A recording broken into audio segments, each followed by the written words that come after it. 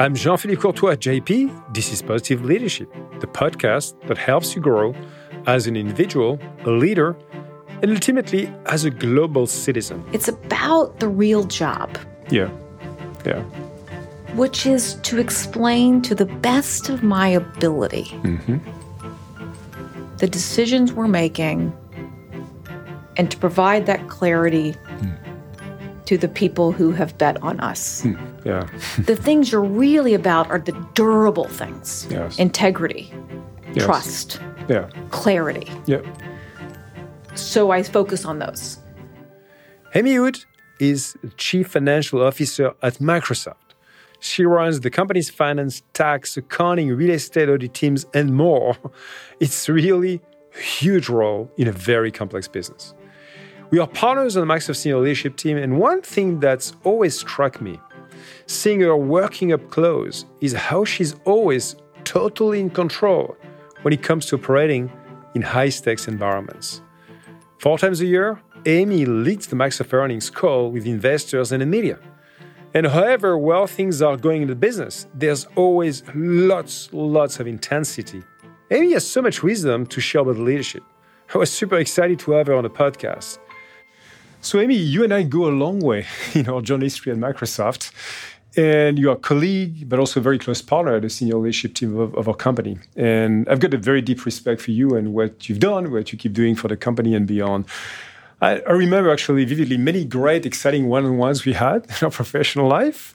But this conversation is going to be a bit different. It's going to be more personal, maybe emotional at times, as we discuss your own leadership and transformation journey and the way you think about your own purpose, your leadership philosophy, your impact at work and beyond the professional circles as well. So it's a delight, Amy, to have you on my Positive Leadership podcast here in Redmond in Washington State. Welcome. Thank you very much. I'm excited and honored that you asked me. So to start with, Amy, I'd like to get back to your family roots.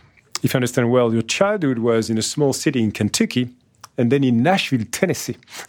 You and I have actually 2 things in common. We both grew up in the South. You in Kentucky in the US and me in Little France in Nice in the French Riviera. And I think second thing we have in common, our dads were both doctors, but none of us decided to become doctors.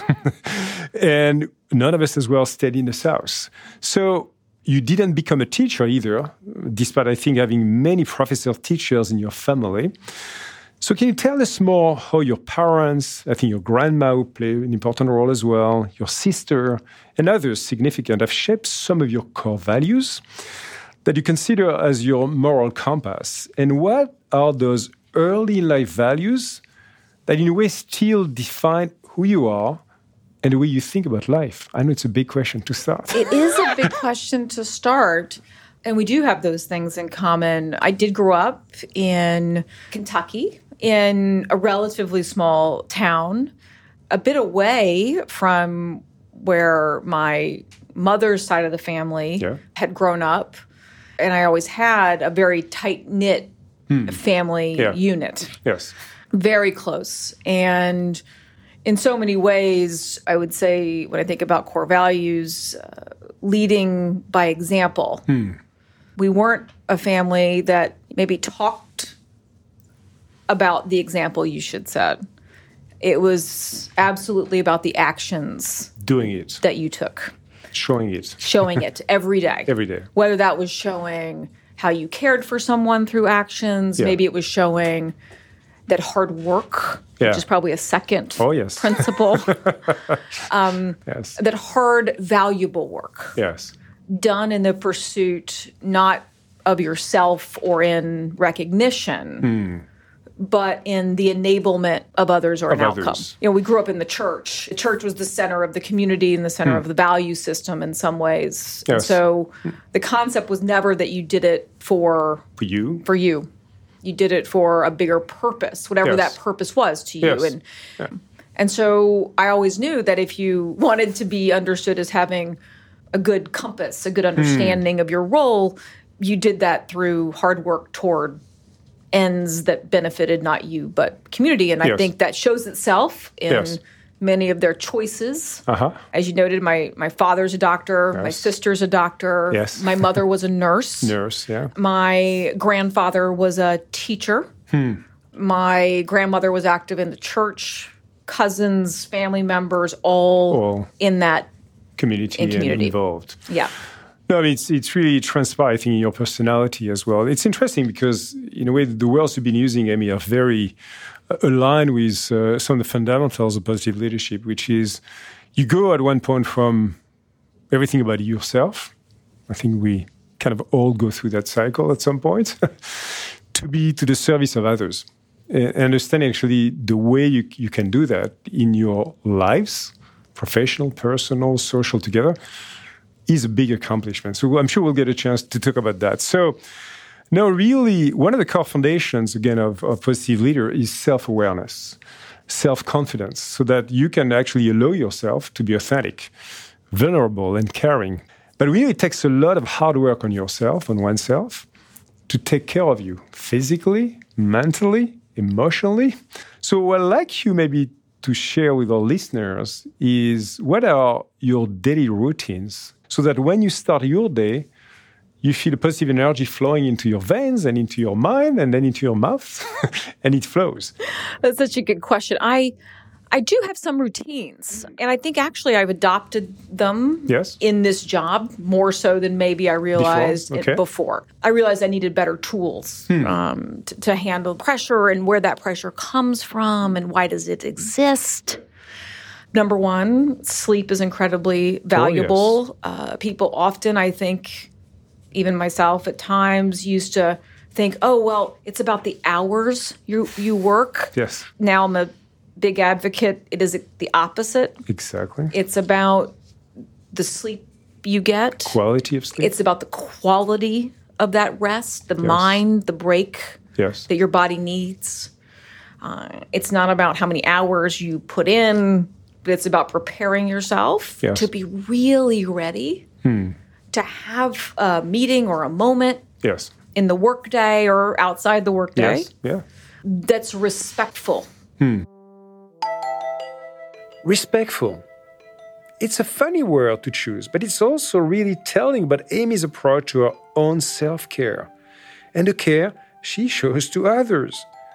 The thing about self-care is that it takes time, but Amy sees it as a good investment, an investment into the kind of energy that she and I and you want to see the people we work with or live with. Energy that enables you to be focused and dynamic and present in a way that shows respect to the people you interact with in your day-to-day.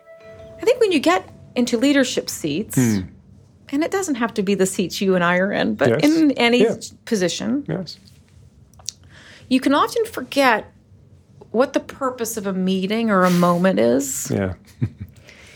And it can seem like, for you and I, it could be getting an answer. Usually that's not the purpose of a meeting anymore. No. It's about what example does that moment give to the people who see you or I once a year? Once every 90 days? Once in a career? Maybe, and that moment and what it means. What would you the takeaway from that as well? What is the... What happens in those 55 minutes, 25 minutes, whatever? Interaction, And what do they leave with? And so when I think about why do you create routines? Why do you create space in your day to be ready? It's because to me it's another day. To a lot of people, it's their moment. It's their day. It's their day. Their big day. Their capital D day. As opposed to you and I. Where it's Tuesday. Or Wednesday. So you're very sensitive to that context for the people surrounding yourself. Because if you miss those, you miss everything, really. Agree with you. About what it means to really do a job. As opposed to complete the task, right? All of us have things going on in our lives that drain our energy. There's pressure. There's sadness too. And if you want to have the energy to be fully tuned into the people around you, fully tuned into their experience of you, you need to make that choice. It doesn't just happen by accident. Now, there's lots of ways you can put yourself into a more positive headspace. Amy uses positive affirmations. Every morning, she tells herself the same thing. Today is going to be a good day. And for me, I tend to do it on my either drive in, or if I'm staying and working from my home office, I tend to do it on a walk and say, okay, now is the time. So you prepare your mind. Prepare the mind to say, here is my day.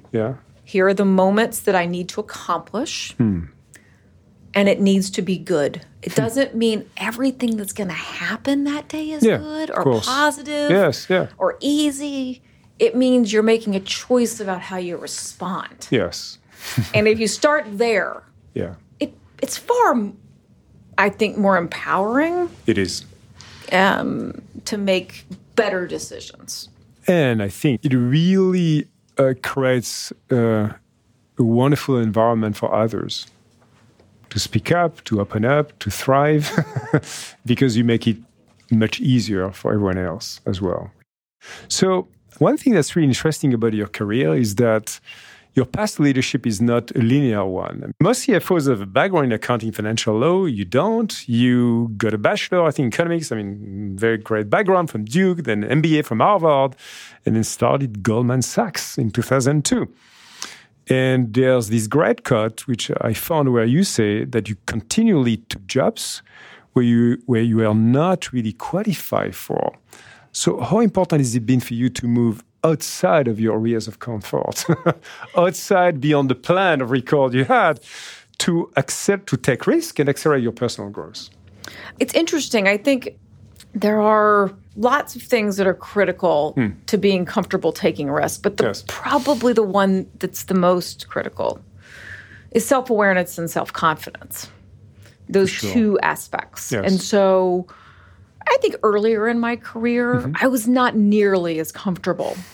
And it's because, I took a job at Goldman Sachs. It's true. I had taken 0 finance classes at that time, 0 accounting, although I still haven't taken those, as you know.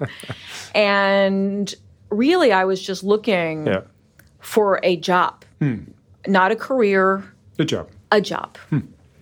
And, you take a job because you don't have a better idea in that moment. And then you learn, which I've always said to people, I learned parts of it I liked, parts of it I didn't enjoy as much. But then it took me maybe longer than others to realize that I maybe wasn't made for that work. Although I liked many things. I worked there for a long time. Many years, right? So it wasn't, I always say to people, they're disappointed when maybe their first job choice doesn't work. And I'm like, I've been through many that I maybe wasn't deemed as successful. But in those moments, you have to find that awareness. And as I maybe got into my early 30s, which I remind people, I had no job at that point. I had quit my job. I had no job, no plan. And simply had a friend here who said, let's just find some grounding. Let's get another job and just work on it. And I realized in that moment, I think I had solved for everybody else but my own sort of confidence and finding that grounding. And so maybe at 30, when I take a job at Microsoft, I found that grounding. It was an accident. One of the best accidents that could have happened. No, I mean, it's great to hear the way you've been thinking about actually experiencing work, Amy, and the way you didn't necessarily have a vocation as you started, but you grounded yourself, getting to know yourself in reality, and then deciding to find the right place to go and grow your potential. It makes me think actually of a conversation I had with someone, Herminia Ibarra. She's professor of organizational change at London Business School. This is what she told me on a podcast. Don't let the way you've done things in the past define you. And don't be afraid to make radical change. And she talks about the cycle of acting like a leader and then thinking like a leader, of a change from the outside in, which creates what she calls outsides. So what she means is the principle holds that the only way to think like a leader is to first act. Take action. And I think you are someone who takes action. I can confirm that to my listeners in a big way. So you got a lot of incredible experiences, of course, along your career at Microsoft, and in ways that could help you changing and shaping your perspective as well, I guess, on the world and the economy, on the business, and anything else. And so one of the key attributes really that we find as we expose ourselves to new experiences is the way we are able, again, to build that positive energy in ourselves and to create an environment, again, for our team to do our best work. So can you tell us the way you can help people in your team to, particularly in some of the most challenging times, and we are, like any large company, we've gone through ups and downs, through financial crisis, 2008, and maybe a recession coming up, who knows? And so how have you built your people faith in themselves? How do you do that? Oh, this is a hard one because I think it's also grounded in some consistency. Yeah. Right. I do three things as the CFO of Microsoft.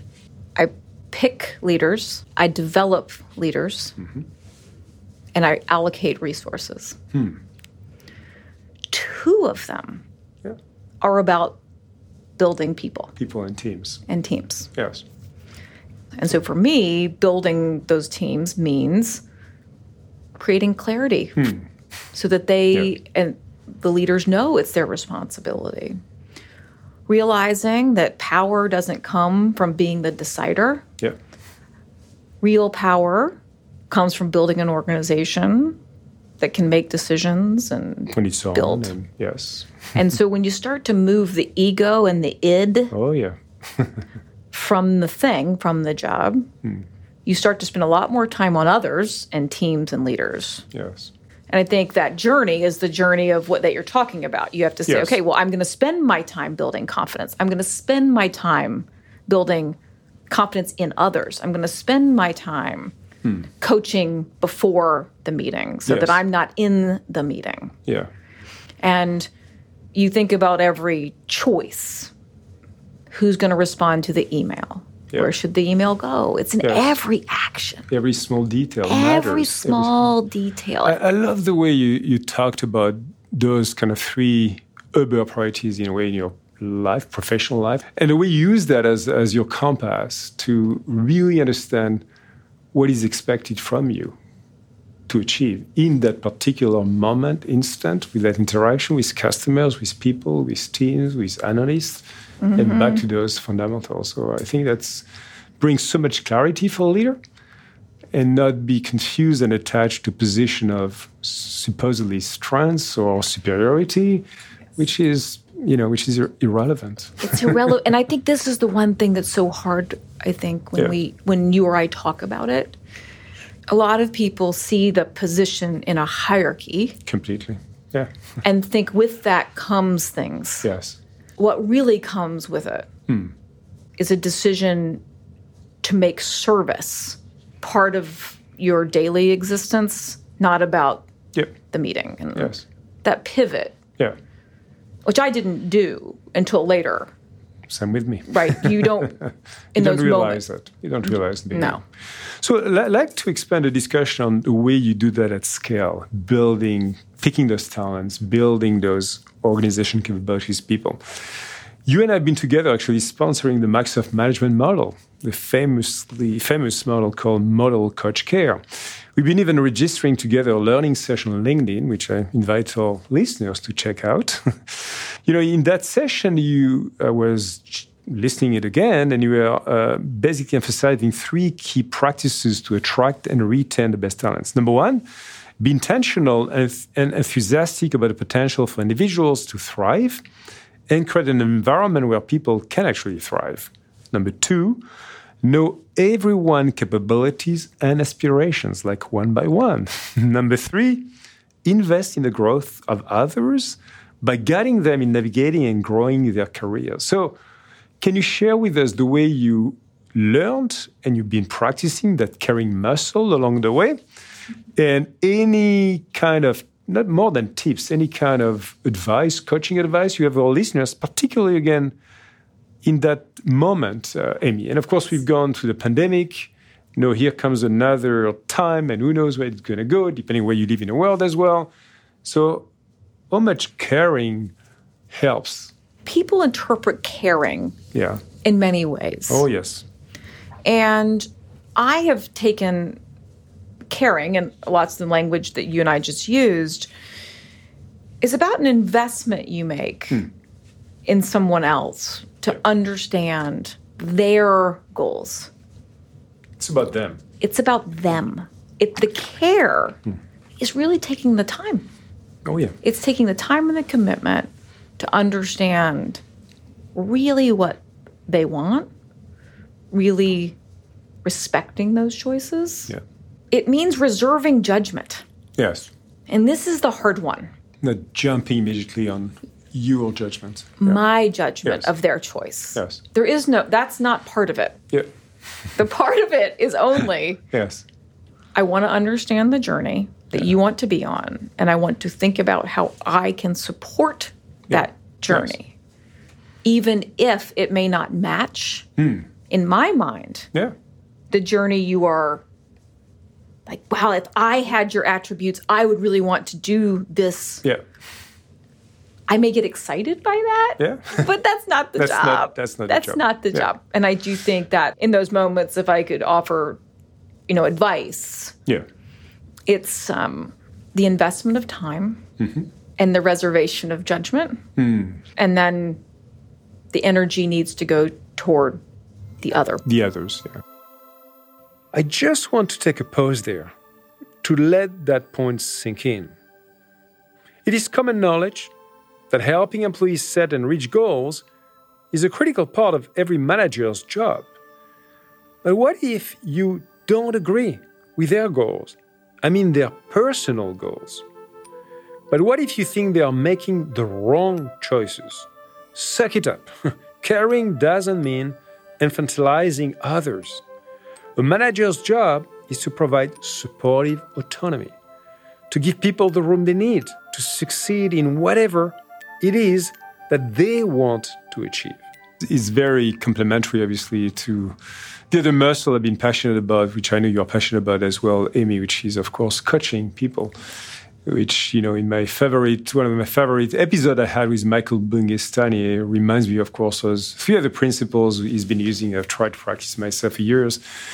Be curious, be lazy in a sense of not finding the solution for the others, fixing the problems for the others, which I've been guilty of doing for so many years in my life, and be often, in a way, you open for that moment of coaching with people. So I'd like to expand the discussion on something additionally critical to build lasting capabilities as a team who's going to really bring its very best with you every single day in any organization, not just in a business, could be an NGO, could be public services. It's a sense of belonging. And I think it's something core to your heart as well. So could you unpack with me, what is the sense of belonging so important? How do you build it? How do you build it? Oh, I think this may be the thing I care the most about in building a team. Belonging, it lets people do great things. Yeah. It lets them offer maybe unusual suggestions to a problem. When I have felt like an outsider, I never raised my hand. I never whispered to the person next to me, maybe there's a better way. Yes. Yeah. I never sent an email asking for clarity. I never did those things. When I felt a little on the outside. Yes. And then you think about, wow, if I felt on the outside. What about the others? Imagine how the vast majority of people who do not have the background and privilege that you and I have must feel in those moments. So then it becomes almost an imperative, like a weight. Yes. That if you are not doing that as a leader, if you're not enabling people to only do what they're capable, which is amazing things. It is amazing to get that down, yes. Then you have to take that away. And so that's why belonging for me is almost purpose. Yes. Because if you just for 1 second think, what don't you do? When you what what behaviors? And you know that they're all the things that don't make people shine. For sure. And so we know what people shining looks like, right? You know, the joy, the pride, the way they walk home. The way they go home and say to people, I had a great day. And I'm proud of the day I had. And they're proud. And then that builds in your personal life. Oh, for sure. Right. And so when I envision that cycle, then those days you remember, did you build that? Did you think about it? And we use lots of words for it, as you know, here, inclusion. Yes, But belonging. It's a great word. I think it's a nice word. It's a great word. It also, honestly, reminds us of the belonging to our families as well. I think family roots as well. So in a way, it brings people back to their core, I think. So it's a wonderful way, I think, to describe that criticality of that sense of belonging, Amy. So moving almost to the end, I was talking actually to Pete Carroll, that I think you know well as well, the Seattle Seahawks head coach, on the podcast. He's someone, as you know, who's been spending a lot of time and energy on making sure his players feel like they belong. He used that word too. And he realized that it's only when people feel like they belong that they are willing and able to hear what they need to improve actually as well. That to push yourself to your limits, to take risks, to be prepared to fail at the highest levels. And you need to feel uncomfortable from time to time. So being mindful about finding ways to making your team feel relaxed, whether it's looking them into the eyes and smiling more or coming out behind your desk, these things matter. And so coming back to your reality as well, Amy, as a CFO again, you present Microsoft to the financial markets 4 times a year. So how do you manage those situations? I know earlier on you talked about your routines. I do. Is it what helps you? And what else do you do to be ready for that moment? I still get very nervous. And to make sure I'm centered in that, I have a few things I do. Number one, people laugh, I eat lunch very early. Earlier than usually? Than usual. And I'm already eat a little early because I'm a morning person. So early is that? Like 10 o'clock in the morning. So I just have... wow. Because for me, at that point, I then don't do other things. I get you. So at that point... I've decided... Your entire body. My entire body needs to become more grounded. Yes. You need to clear your mind. Yes. I do not answer email. I do not answer text. My phone is down. Your phone, my phone is away. Yeah. I take a walk. You will recall I used to have to do one earnings call a year from a remote location at our sales event. Oh, yes. And so taking walks in cities I wasn't comfortable with, I think I made some of your sales team nervous because I looked like I was wandering the hallways of hotels around the world. But it was more just keeping the consistency for me. Yeah. Then I do some breathing exercises. And then I just read through the script one last time. Yep. And then I'm done. And you're done. And then I'm done. And now, unfortunately, comes the very last question, because I just recorded a fantastic discussion with Sir Ronald Cohen. Don't know if you know him. He's someone who created Apex Partners. So at the time where he was actually one of the very first VCs in the world. He created as well the first social impact bond in the world and advised the UK government and the G8 on their social innovation agenda. Ronnie, as he likes to be called, believed that our existing social contract has expired, and we are now in the process of drawing up a new one in the form of impact capitalism. He's deeply convinced that the combined power of financial markets, entrepreneurs, and big businesses to bring urgently needed solutions is vastly greater than even the power of governments, and that we must harness this power. So he believes indeed that it's time to reshape capitalism so that it delivers its promise to increase prosperity and social progress for all, spreading meaningful economic opportunity to billions of people, lessening inequality, and preserving our planet for future generations. I know this is a big and bold vision, Amy. I know it could seem almost naive at some point, but how do you see the role of the business community beyond, of course, delivering the expected financials for the shareholders, number one? Has the time come indeed to not only do that, but also be an active participant in helping the world and the planet to be a better place for you kids, my kids, and all of us. Well, I think this is one where, you and I have spent a lot of time, even at Microsoft, Yes. about how we can participate in that.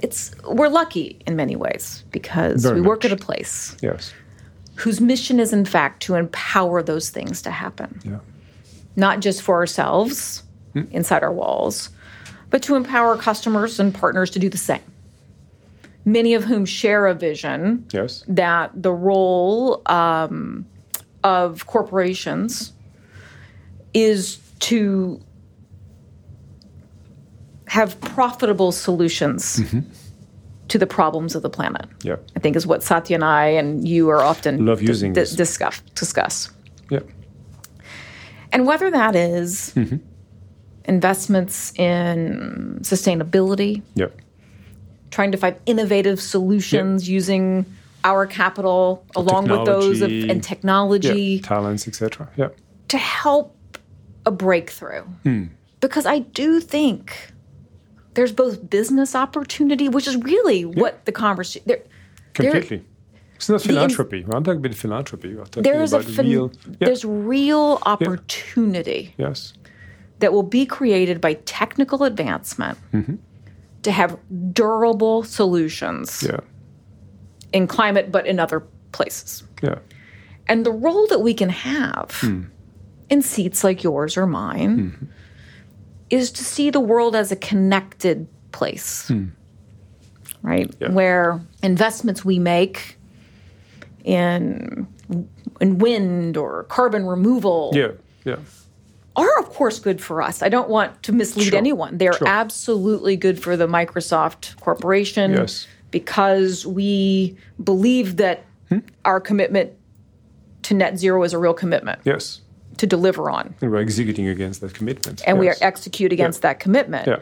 But it's also that those solutions by companies who have the ability to make those kind of commitments and the flexibility to do it Yeah. can lead.